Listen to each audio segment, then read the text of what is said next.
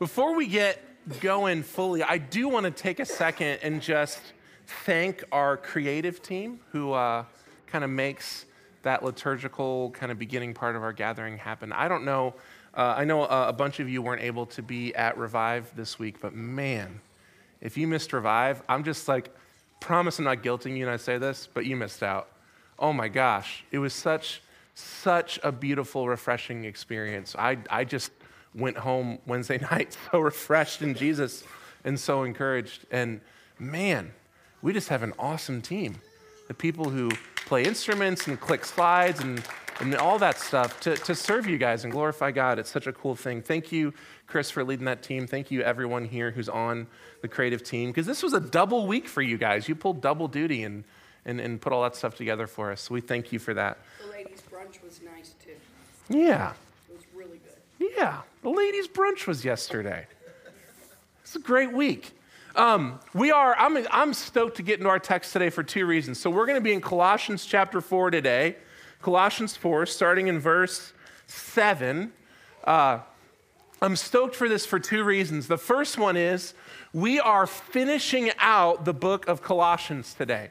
So we've been in Colossians since, September of last year, maybe a hair earlier than that. I think right around then, maybe, I don't know, sometime in the fall last year. It's been a journey. We've trekked through it. I feel like, I don't know if you guys are with me on this, but I just feel like God has met us in this text in some really refreshing and challenging and cool ways. And coming to the end of it really is just something about that. It's one of the things I love about Red Tree as a church, where we make these massive commitments to just march through a book of the Bible verse by verse, and it takes forever and ever and ever. When Kim and I came to Red Tree originally, they were like a year and a half into the book of Romans, and we're in it like another 2 years after that. It was insane. So we're not quite at that level of trudging through something, but it's been a commitment to get through Colossians, and it's been really cool. I mean, I don't know how this has been impactful for you guys necessarily, but man, this text has been challenging for me each and every time we step into it. It's such a beautiful book. It's so concise and so intense in how it states and how it challenges us with the truths of the gospel. The second reason I'm stoked to get into this text is because this is the kind of text that only ever gets turned into a sermon in a church like Red Tree, because this is the kind of text that when we're reading the book on our own, we skip over it because it's confusing and strange. But again, I love that. I love that we're in a context where we challenge ourselves to be challenged and to hear from the whole counsel of God's word. And I think we're going to be rewarded for that today. Because as much as this is kind of a weird text to build a sermon on, I really think God has something beautiful and challenging for us this morning. I think we're going to hear from him about a really important truth, and that is this, guys. Your faith is never abstract. It's never abstract. In our text today, we're going to be reminded, I think powerfully so, that the gospel of Jesus Christ is always in the context of real people and real lives that are actually changed. Real stories. It's not this thing that we read about and it's this abstract, beautiful truth, this great, amazing philosophy to give us inner peace, but the gospel interacts with real human beings. And when we read about these stories of some saints, some brothers and a sister who came before us, I think it's going to remind us that in a space like this, we ourselves are part of the tapestry of God's story and God's kingdom. And every face we look at in this space is part of that same tapestry. So join me in reading this text, and then we'll pray and we'll jump into it. This is Colossians chapter 4. If you don't have a Bible with you this morning, we have house Bibles in the end of each row. We want to make sure you have access to God's word. If you're here this morning, by the way, and you don't have a Bible, I'd love for you to snag one of those or talk to one of our elders and we'll get you one that's a little nicer. But starting in the 7th verse of the 4th chapter of the letter to the Colossians, we read this. Tychicus will tell you all about my activities. He is a beloved brother and faithful minister and fellow servant in the Lord. I have sent him to you for this very purpose, that you may know how we are and that he may encourage your hearts. And with him, Onesimus, our faithful and beloved brother, who is one of you. They will tell you of everything that has taken place here. Aristarchus, my fellow prisoner, greets you. I had to think about that one. And Mark, the cousin of Barnabas, concerning whom you have received instructions. If he comes to you, welcome him. And Jesus, who is called Justus, these are the only men of the circumcision among my fellow workers for the kingdom of God, and they have been a comfort to me. Epaphras, who is one of you, a servant of Christ Jesus, greets you, always struggling on your behalf in his prayers, that you may stand mature and fully assured in the will of God. For I bear him witness that he has worked hard for you and for those in Laodicea and in Hierapolis. Luke, the beloved physician, greets you, as does Demas. Give my greetings to the brothers in Laodicea and to Nympha and the church in her house. And when this letter has been read among you, have it also read in the church of the Laodiceans, and see that you also read the letter from Laodicea. And say to Archippus, see that you fulfill the ministry that you have received in the Lord. I, Paul, write this greeting with my own hand. Remember my chains. Grace be with you. And this, beloved, is the word of the Lord. Jesus, we ask that you would speak to us today as we think about this text, one that, if we're honest, is the kind of text we tend to skim through as we read your word. We ask that you would just speak to us this morning in a way that our hearts need. Holy Spirit, we ask that you would illuminate the text to us. You tell us that as you disciple us, that you will convict us of our sin and you will remind us of things we've forgotten and you will teach us new truths about you. Spirit, we ask that you would do that ministry this morning. You would illuminate your word and you would disciple our hearts, that we might leave here today having spent some time with you. We love you, Jesus. So we pray these things in your name. Amen. So, this is a weird text, but I'm into it. I hope you are too. I think this will be good. This will be good. And again, I feel like I've said this 4 times, but we can all just collectively agree, right, that when we're on our little Bible for a year plan and we get to this part and we realize like, oh, this is just the part where Paul names a bunch of people, we're kind of like, oh, no. And then we just kind of keep going, right? It's kind of like you give yourself the same permission you do when you're in your read the Bible in a year plan and you get to Numbers and you're like, I'm really just going to read like 1 chapter in Numbers and the rest I'm just going to kind of do one of these because it's just Numbers, right? Like this is kind of in that category. But as I took a few minutes and just kind of dug into this, it really was refreshing to me. And I think it will be for us together. And so I want to kind of frame it like this. This is going to feel a little detached. It's going to feel like we're jumping from idea to idea to idea because there's not a real flow to this text. Let me tell you the flow to this text. The letter of Colossians is over. It's done. He's finished the teaching, the whole purpose of the letter, right? Church in heresy, the Apostle Paul's been called in to correct them. He expounds on the sufficiency and beauty and power and authority of Jesus. He challenges the heretics who are trying to claim authority in this church, and he teaches beautifully and challengingly on personal holiness and communal holiness and outward holiness. And then the letter is done. And at the end of the letter, he tacks on some greetings, which is what we just read. This is a snapshot into basically who's in the room when the letter was written. You see, letters weren't written in this day the way we write letters, like any of us write letters. The way letters might hypothetically be written today if for some reason you wrote a letter. We think of someone sitting down at their desk and pulling out their stationery and writing a note by hand, but that's not how this went down. In this day, you would hire, or maybe you knew, but you would bring in a scribe, a professional writer, who would help you put together your letter if it was something important like this, going to a group. And you wouldn't just sit and write it. It was actually a collaborative effort. And there were practical reasons as well as theological reasons for this. The practical reason was that scribes charged by the size of the paper. So the scribe would say, all right, tell me what you want to say. Give me the gist of it. And they tell it, and you go, okay, I think that's going to be about a half a scroll. That's going to be this much money. You have that much money? And the person will go, can we get that down to a third of a scroll? And the scribe would be like, yeah, let's do this. And the scribe would help you edit it and get it down. This is just one of those weird things we never think about in the Bible. Have you ever noticed that Mark is shorter than the other three Gospels? You ever noticed that? It's because Mark is a 1-scroll book, and the other three Gospels are 2-scroll books, which is why there are like 4 times as many ancient copies of Mark than any other gospel, because it was the cheapest to reproduce. Isn't that amazing? So Paul brings in a scribe in prison, and he's got his friends with them, and they're working on this letter, and it would have been a collaborative effort.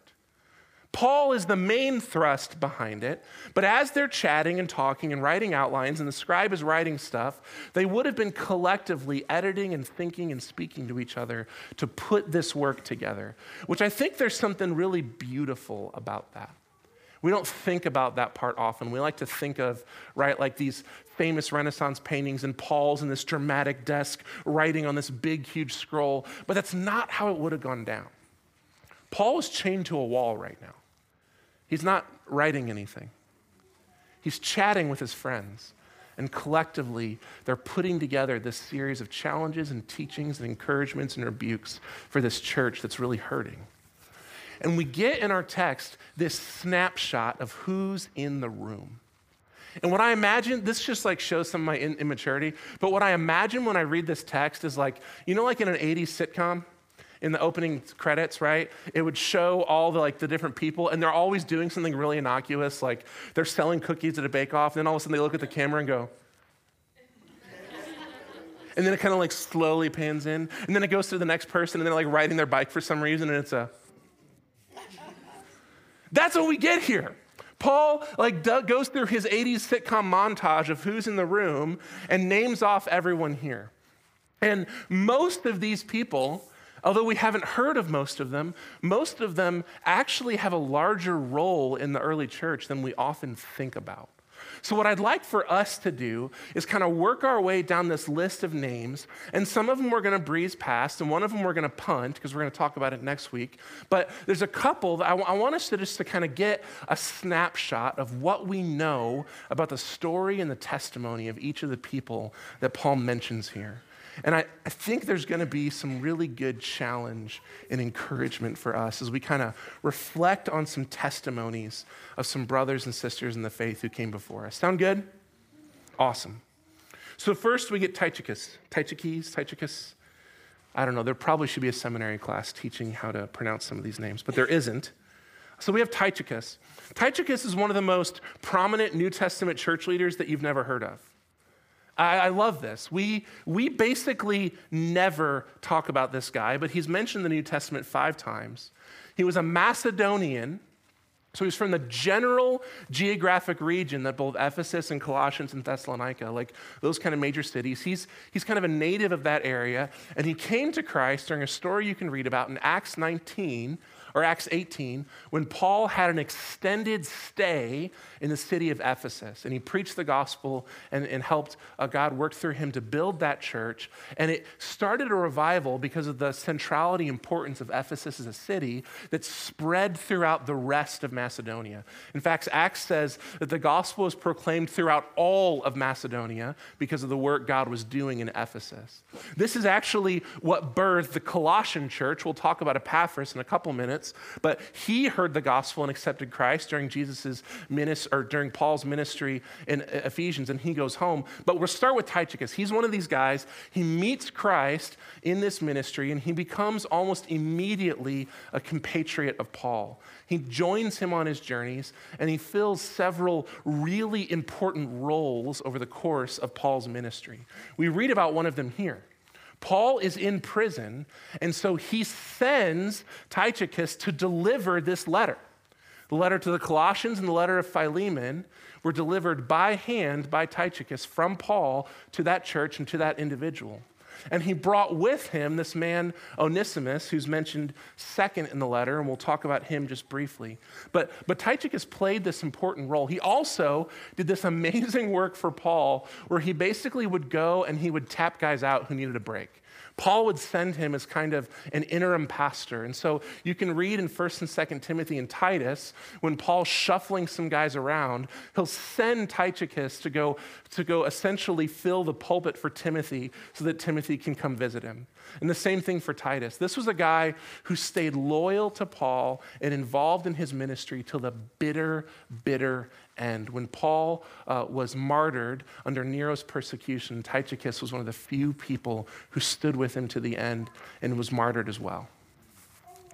An important dude in the early church who we never think about. And here's what I love about Tychicus' testimony that we get to be encouraged in today. You don't pursue the kingdom of God for recognition. We don't pursue the glory of God that we might be known and receive praise or adoration from people. You know, Paul very explicitly says, am I trying to please God or man? Tychicus is the story of this for us in the New Testament. This vital leader and worker and authority in the New Testament church who you never heard of. And can I tell you what's amazing? He does not care that you've never heard of him because his Jesus is pleased with him. And that is the root of his ministry. And as he experiences Christ now in eternity, the dude's not upset that he didn't get first billing in the New Testament, right? Because that's not what he was doing it for. It's not what he was pursuing it for. And I think that testimony stands to us as a challenge. It is so easy in our little kind of silo of Christian culture to pursue righteous activities or spiritual devotions or participation in church life because it looks good, right? It's so easy to show up to this meeting or that event or commit yourself to this or read through this or do this spiritual discipline because when we talk about that stuff together, it's easy to be like, dang, I mean, that's awesome. Like you're really in love with Jesus. And that feels good. That feels good to get adoration, to get attaboys from our friends and our family and our closest connections. But Jesus warned us about that. He warned us about that when he talked to the Pharisees and the Sadducees. We're not to pursue the kingdom because it makes us feel good or look good. And by the way, I would encourage you to say, that's a terrible, terrible, terrible motivation because you will be hated by way more people than you'll be congratulated by for pursuing Christ. It just doesn't work well. So Tychicus, in verse 9, we hear about Onesimus, and I'm basically going to punt this because next week we're going to do Philemon in one go, and that tells the story of this guy. But just to kind of wet our whistles for next week, Onesimus is a native of Colossae. He was a slave of one of the leaders of the Colossian church. We talked about this a few weeks ago in the end of chapter 3 and beginning of chapter 4, and we talked about Paul's instructions for the Christian household, right? But you have this guy, Philemon, who's a wealthy dude, a wealthy head of a family, who hosts one of the house churches that makes up the Colossian church. And Onesimus is one of his bondservants. And we don't know the details of the story, but what it seems like is this dude was not a believer, and he saw an opportunity in his master's kindness, and he robbed him and ran away. And somehow, in his runaway state, he makes his way to Rome, which makes a ton of sense because that would have been one of the easiest places for a runaway slave to kind of reset their life and try and get away from the consequences of their actions.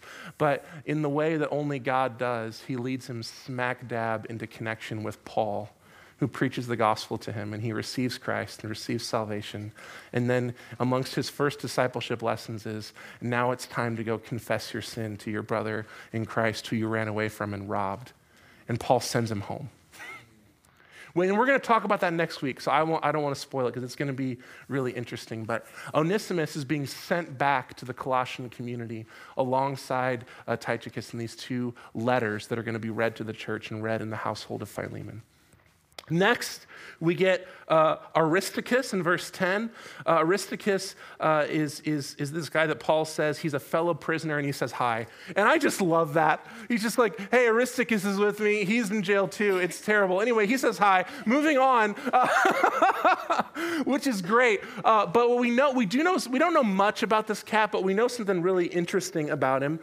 He's another Macedonian, another convert of this larger ministry that you can read about in Acts 18 and 19. And in fact, he became a leader in the Ephesian church. And when the terrible riot broke out in Ephesus, he was enough of a known leader in the church that he was one of two people that the rioters drug out of their home and brought into the Colosseum to kill.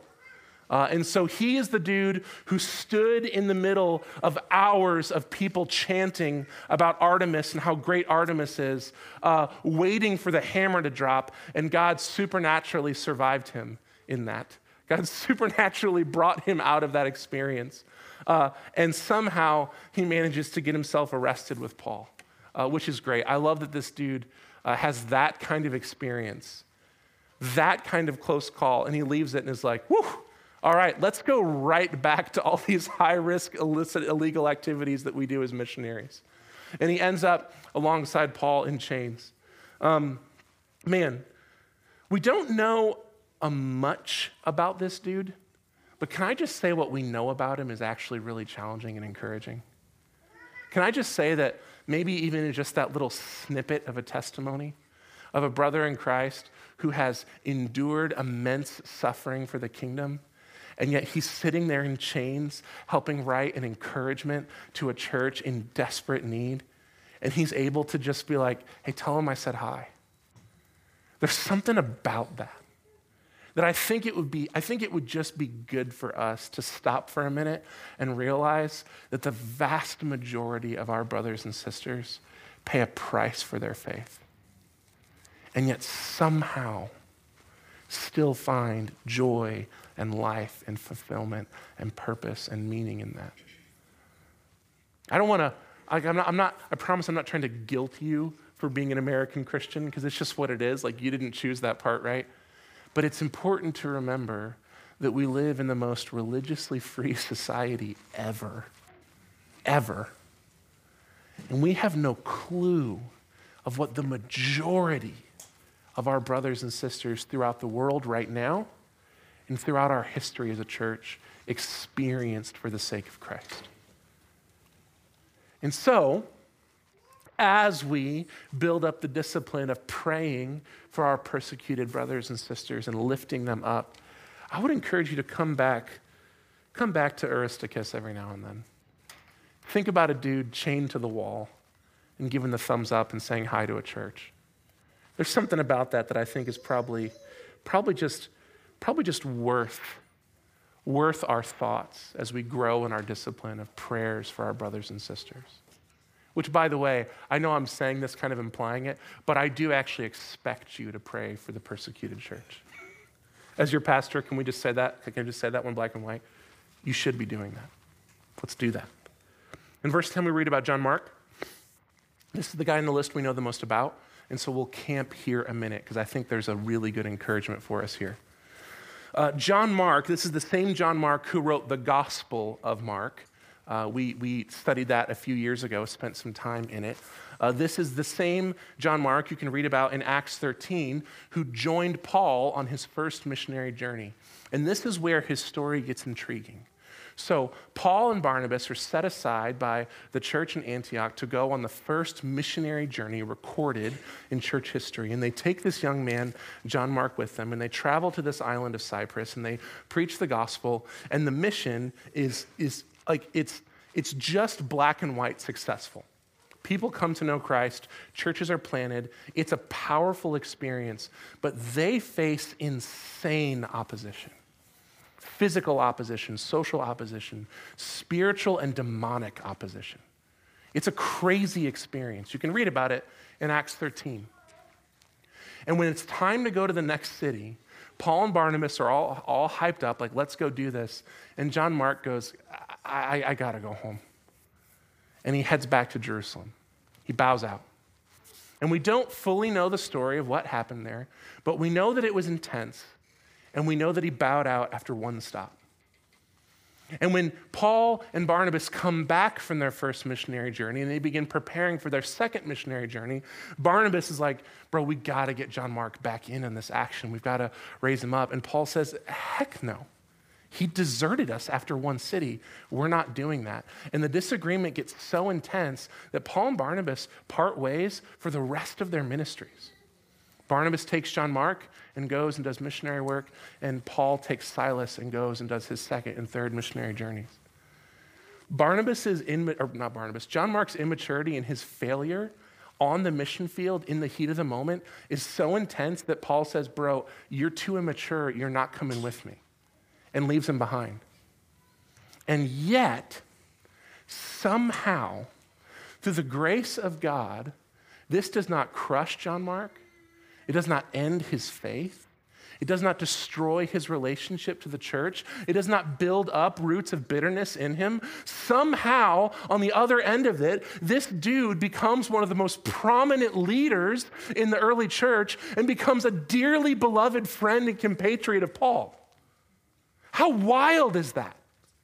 That here we are later on in the story, and John Mark's one of the guys in the montage. Like, you see him writing his letter, and he goes, John Mark. He's here in the room. In fact, if you read 2 Timothy, he was so precious to Paul that when Paul knew his time was coming, he begged that John Mark would be sent one more time, that he could see him once again. That's a deep and intimate kind of friendship when you are at your deathbed and you're like, look, I've only got a few more weeks. Timothy, I want to see you and bring John Mark with you. That's beautiful. And yet, look where he came from. What I love about John Mark's testimony is that think about this. God used this dude to pen a gospel. That's crazy. Not just a gospel, by the way, the first written gospel. That's the earliest one the church had access to. And God used him to do that. In a time of one of the most intense persecutions Christianity has ever experienced, God used a former coward and runaway and abandoner to pen his gospel to the church. Come on. Beloved, if you hear nothing else today, hear this. If there is breath in your lungs right now, God is not done with you. Your story is not over. Your failure, your sin, your immaturity, your wrong decisions, they don't get to define you. Because we serve the God of the universe. And he is in the business of changing lives. He's in the business of changing hearts. He turns a young, immature runaway to a gospel writer and a church leader. Come on. If you're here right now and you're still moving, God's not done with you. And he does not define you by your failures. He defines you by his son. Come on. And then we get JJ, Jesus Justice, verse 11. I call him JJ because it's just weird to call him Jesus. We don't know anything about this cat. This is the only time JJ gets mentioned in the Bible, and all we know about him is that he's hanging out with Paul and he's Jewish. And he helped write Colossians, apparently. So I don't know. He was comforting to Paul. And he's cool, I guess. That was eisegesis. I don't know if JJ was cool. He may have been a total nerd. In verse 12, we get Epaphras. And this guy we know a little bit about. We've already looked at Epaphras in the beginning of the book. Epaphras is essentially one of the main leaders of the Colossian church, and he's the instigator behind this whole book. Epaphras is another one of these guys who met Jesus through Paul's Ephesian ministry in Acts 18. And he went home to his city of Colossae and on some level to the city of Laodicea. We don't fully know his connections to Laodicea, but Colossae and Laodicea were really close to each other. Think like DePere and Baldwin, right? They're close to each other. And he preached the gospel and planted a church and led out in that church. I love this because Epaphras, can we just say this bluntly for a minute? He's nobody. He's just some dude who happened to be in Ephesus and he heard the gospel. But I think he so beautifully embodies what we talk about as a church.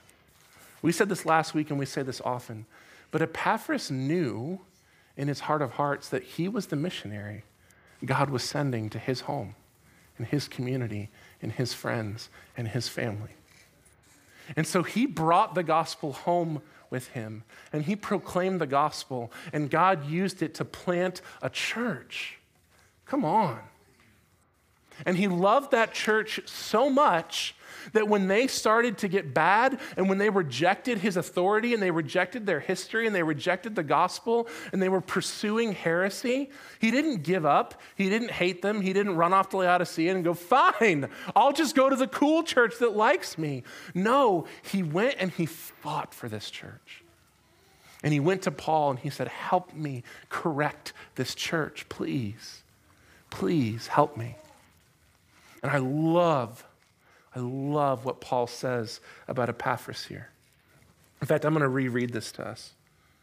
Epaphras, who is one of you, a servant of Christ Jesus, greets you, always struggling on your behalf in his prayers, that you may stand mature and fully assured in all the will of God. For I bear him witness that he has worked hard for you and for those in Laodicea and in Hierapolis.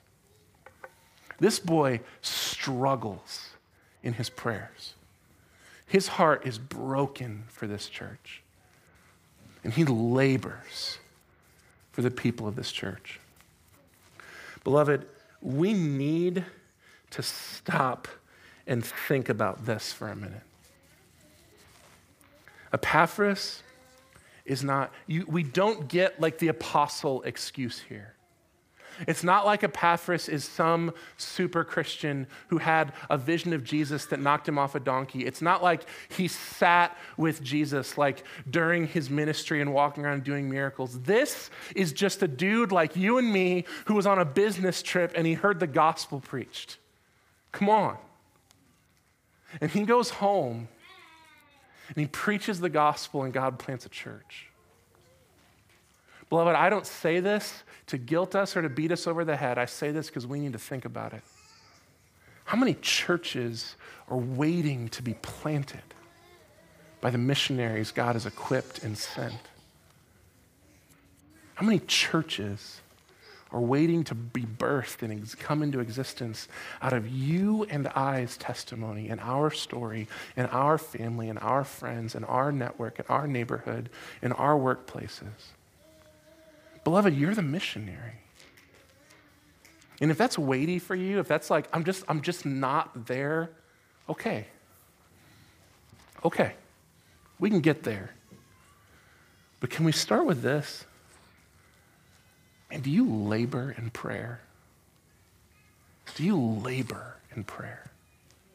Think about the people God has put in your life. And I'm just saying this because it's me too. You are surrounded by desperate, desperate need. There are people in your home, in your extended family, in your work, in your neighborhood, in your hobbies, in your areas of interest, in all the circles where you run, there are people in desperate need of Christ. Where if there is no supernatural intervention in their life, the trajectory of their life is going to put them face to face with the wrath of a righteous God.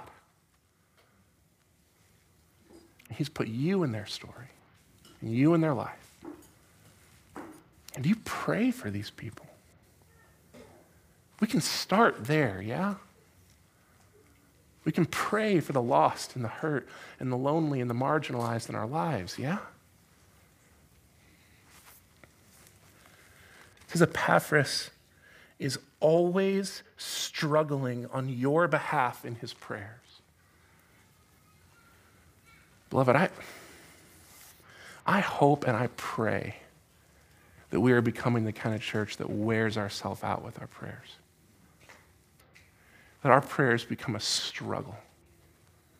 that we bring that same hopeless case and hopeless person to God over and over and over and over, day by day and week by week and month by month and year by year, because we actually long for them to find life and salvation and freedom in him. Beloved, we worship a God who can raise the dead. He can save your cousin or your friend or your coworker.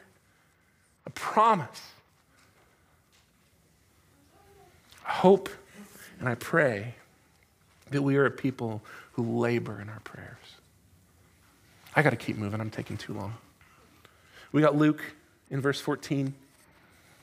You've probably heard of Luke. He wrote a couple books, Luke and Acts. We're actually going to jump into Acts this fall. After we get to the summer, it's going to be a really cool time. There's not a huge amount I want to say here other than just, can we stop for a minute and reflect on the fact that in this room right now, you have Paul and John, Mark, and Luke in the same room? That's most of your New Testament right there. Seriously. That's Mark, Luke, Acts, and all the Ian's books. That's crazy. I love that. There's nothing to that other than just I think that's really crazy. They were all in the same room. Verse 13, and this is the last one I really want to spend some time on, and then we'll kind of start to wrap this up. We hear about this guy named Demas, and we know basically nothing about Demas, but what we know about him is really heartbreaking.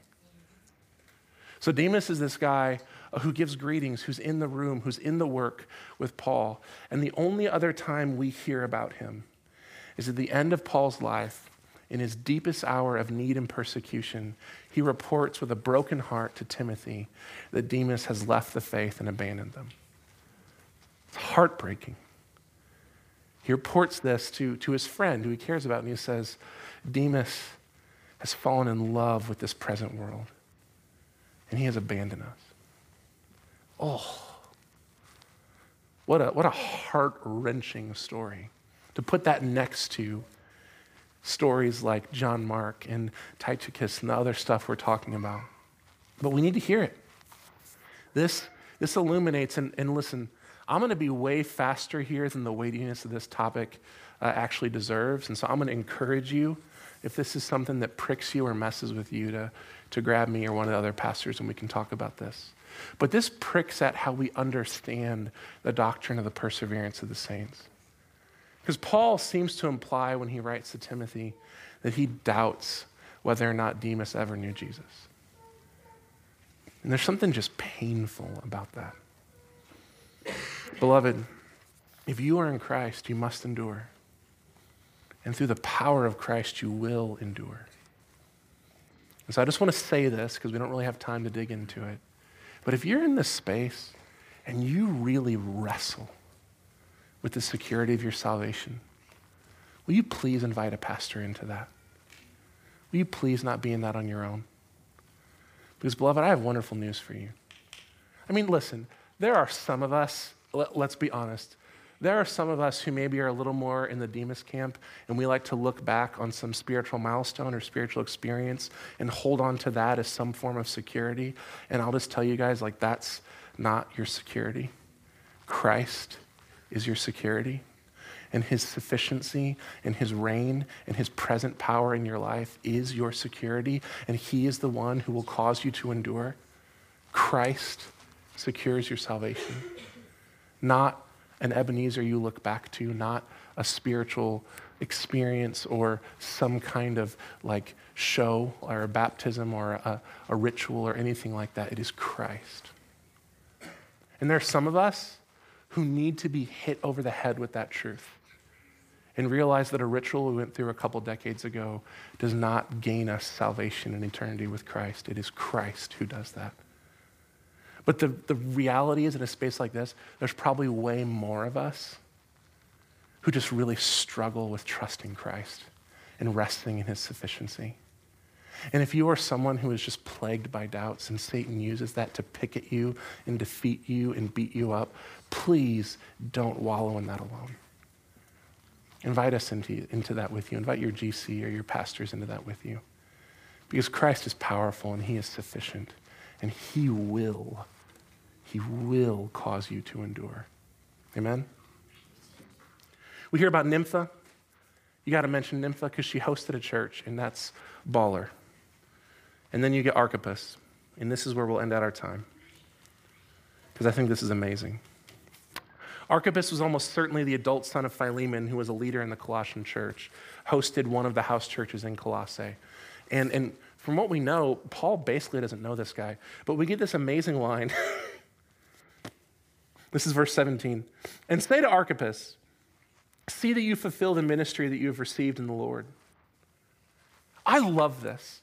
Because the image you get here is that Epaphras shows up and he starts telling Paul all about this church. Paul's never been to Colossae, and he's telling him about all the key players and their story and their history and the leaders and all these different people. And at some point, they land on Archippus, this adult son who lives in one of the homes that hosts the church. And something in this dude's story sparks Paul to say, hey, tell Archippus to obey what God told him to do. Come on. Tell him to fulfill that ministry. And I got to be honest, if it weren't for a couple just God-ordained, wise, calm authorities in my life who at some point said, hey, Sam, come on. You know what God called you to do. Be obedient to that. I don't know if I'd be here right now. And I love that we get a little image of that. And the truth in it that I think we need, and I think this is where we're going to land today, is this. You don't get to work out your faith alone. You just don't get to. The kingdom of God is always real people. And it's real people in community, in each other's business, in each other's messes. If you're in this space and it is just evident that God is using you for something great, and he has put convictions and challenges and direction on your life, and you're avoiding it, I got amazing and terrible news for you. People are going to talk to you about it. If you're going to Archippus in here, and God's going to give you a ministry, and you're going to avoid fulfilling it, we're going to challenge you to do that. Hey, fulfill the ministry the Lord gave you. Come on, let's do this. We're in this together. I love that. I also hate that. But I love that. I love that we don't do this thing alone. I love that our faith is not abstract. It's not a philosophy. It's not something we mentally assent to. I mean, yeah, like there are facets of that, but our faith is expressed through real, living, breathing people with real faces and real stories and real histories, and each and every one of them is important and precious to our God, and he is working in their lives with the same level of intensity and detail and love and persistence that he is working in our lives, and he intermingles us for the purpose of his glory and the advancement of his kingdom, and that's just pretty great. It's just awesome. We're not doing this thing on our own. And beloved, if you are trying to do this thing on your own, you're missing it. You're missing it. We're in this together. We're in this together. One body, one church. Sure. All sorts of different buildings, all sorts of different gatherings. There was one in Hierapolis, there was one in Laodicea, there was one in Colossae, and each one of those represented probably 4 to 6 house churches. But man, one body, one work, one kingdom that we have all been drawn into. And we all get to be in each other's lives and be in each other's kitchens and be each other's encouragers. And I just love that. So here's what I want to end with today. The kingdom of God that you pursue in obedience, as you grow in your faith, as you look at everything Paul taught here, the sufficiency and excellency of Jesus, the call on your life to personal holiness, the call on the church to communal holiness, the intensity and weight of the call to the church to outward holiness. As you wrestle through and engage all of those things in your faith, it will always involve real people with real faces and real stories all around you, whose lives are just as messy as yours and who are just as precious in the sight of God as you are. And that means that it will be insanely painful and difficult. It just does. It means that you will hurt people and they will hurt you. And things won't go as smoothly and easily as a storybook. It means it will cost you. It will cost you putting your neck out there and risking intimacy and vulnerability when people choose to wrong you and gossip about you and sin against you. It will mean choosing forgiveness and vulnerability and pursuing Christ and pursuing community and pursuing his kingdom over and above the sacrifice and pain and cost of it over and over for the rest of your life. It's a really beautiful and a really intense call, but beloved, let me end with this. It's worth it. It's worth it. It's so amazing to be in this together. I want to wrap our time up by reading a passage that's famous to most of us probably from Romans chapter 12. I appeal to you, therefore, brothers, by the mercies of God, present your bodies as a living sacrifice, holy and acceptable to God, which is your spiritual worship. Do not be conformed to this world, but be transformed by the renewal of your mind, that by testing you may discern what is the will of God, what is good and acceptable and perfect. And I could keep reading, but he immediately transitions from this choice to sacrifice yourself for the kingdom to talking about the plurality and the hugeness and the body of the church. Beloved, if you give yourself to this work that is the kingdom of God, it will cost you a lot. You will have to put your body, mind, and soul up on the altar as a sacrifice. But man, it's worth it. Man, it's the only life worth living. It's the life you were built for. So I'm going to do this. I'm going to pray. The band's going to come back up. I want to give some space for us to process this. And listen, we do this every week. And so I just want to encourage you, if this is your home right now, if Red Tree is your home church, like don't let this be the space where you check out and start thinking about what park you're going to eat lunch in today because it's so beautiful. Like, can we finish this out for a couple minutes? I know there's like no one here today, but I just want to encourage you to finish this out with us today. Guys, we spent a few minutes in Colossians, right? And I'm guessing we weren't all here for every passage. It's totally cool. I mean, I was, but it's cool that you guys weren't. I'm just kidding. But we finished this out today. And there's a lot in this. I feel like there's a lot of stuff God's been challenging us with over the last 6-7 months, speaking out of his word. So I want to encourage you guys to take a few minutes to do this. Find some way for you to be alone with Jesus. I want you to get your Bible in front of you. I want you to look at this book.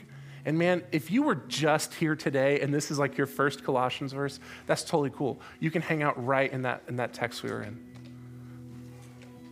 But I want you to just let your eyes skim over this text. I want you to think about the different stuff God has been saying out of this. Jesus is sufficient.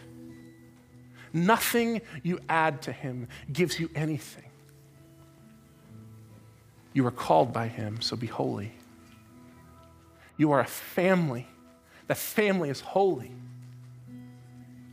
The world around you is lost and dying, so beloved, be holy. And the church is always people. Always made up of people. Look at that. Give a few minutes for the Spirit to stir your heart and remind you of stuff. And can we just sit with Jesus in the beauty of this text for a few minutes? Can we be confessional with him? Maybe you need to find some space to pray over the conviction he gave you 2 months ago that you've been avoiding dealing with. Or maybe there was something in one of these testimonies that sparked you and struck you. and reminded you of pieces of your own faith and areas of your own immaturity. And maybe you just need to bring that to Jesus in confession and safety. And maybe you need someone else to pray over you out loud. We have 2 prayer counselors available. Matt and Kim are going to be around the room. If you guys could stand up so people could see you. If you just need a human being to pray over you out loud, you grab one of them or grab me or grab one of the pastors. We'd love to help be in this with you. But guys, I just want to challenge us to spend a few minutes with Jesus before our lives get loud and fast again. Before you catch up on missed texts and calls and figure out your lunch and dinner and beautiful day plans and jump back into your week with work and assignments and all those things, let's finish out our time here, quiet and slow and with Jesus. And once we've stewed in this for a few minutes, maybe till we're a little uncomfortable, I'll come back up and pray for us and we'll finish out our response time. Sound good? All right, beloved, meet with Jesus and do what you need to do.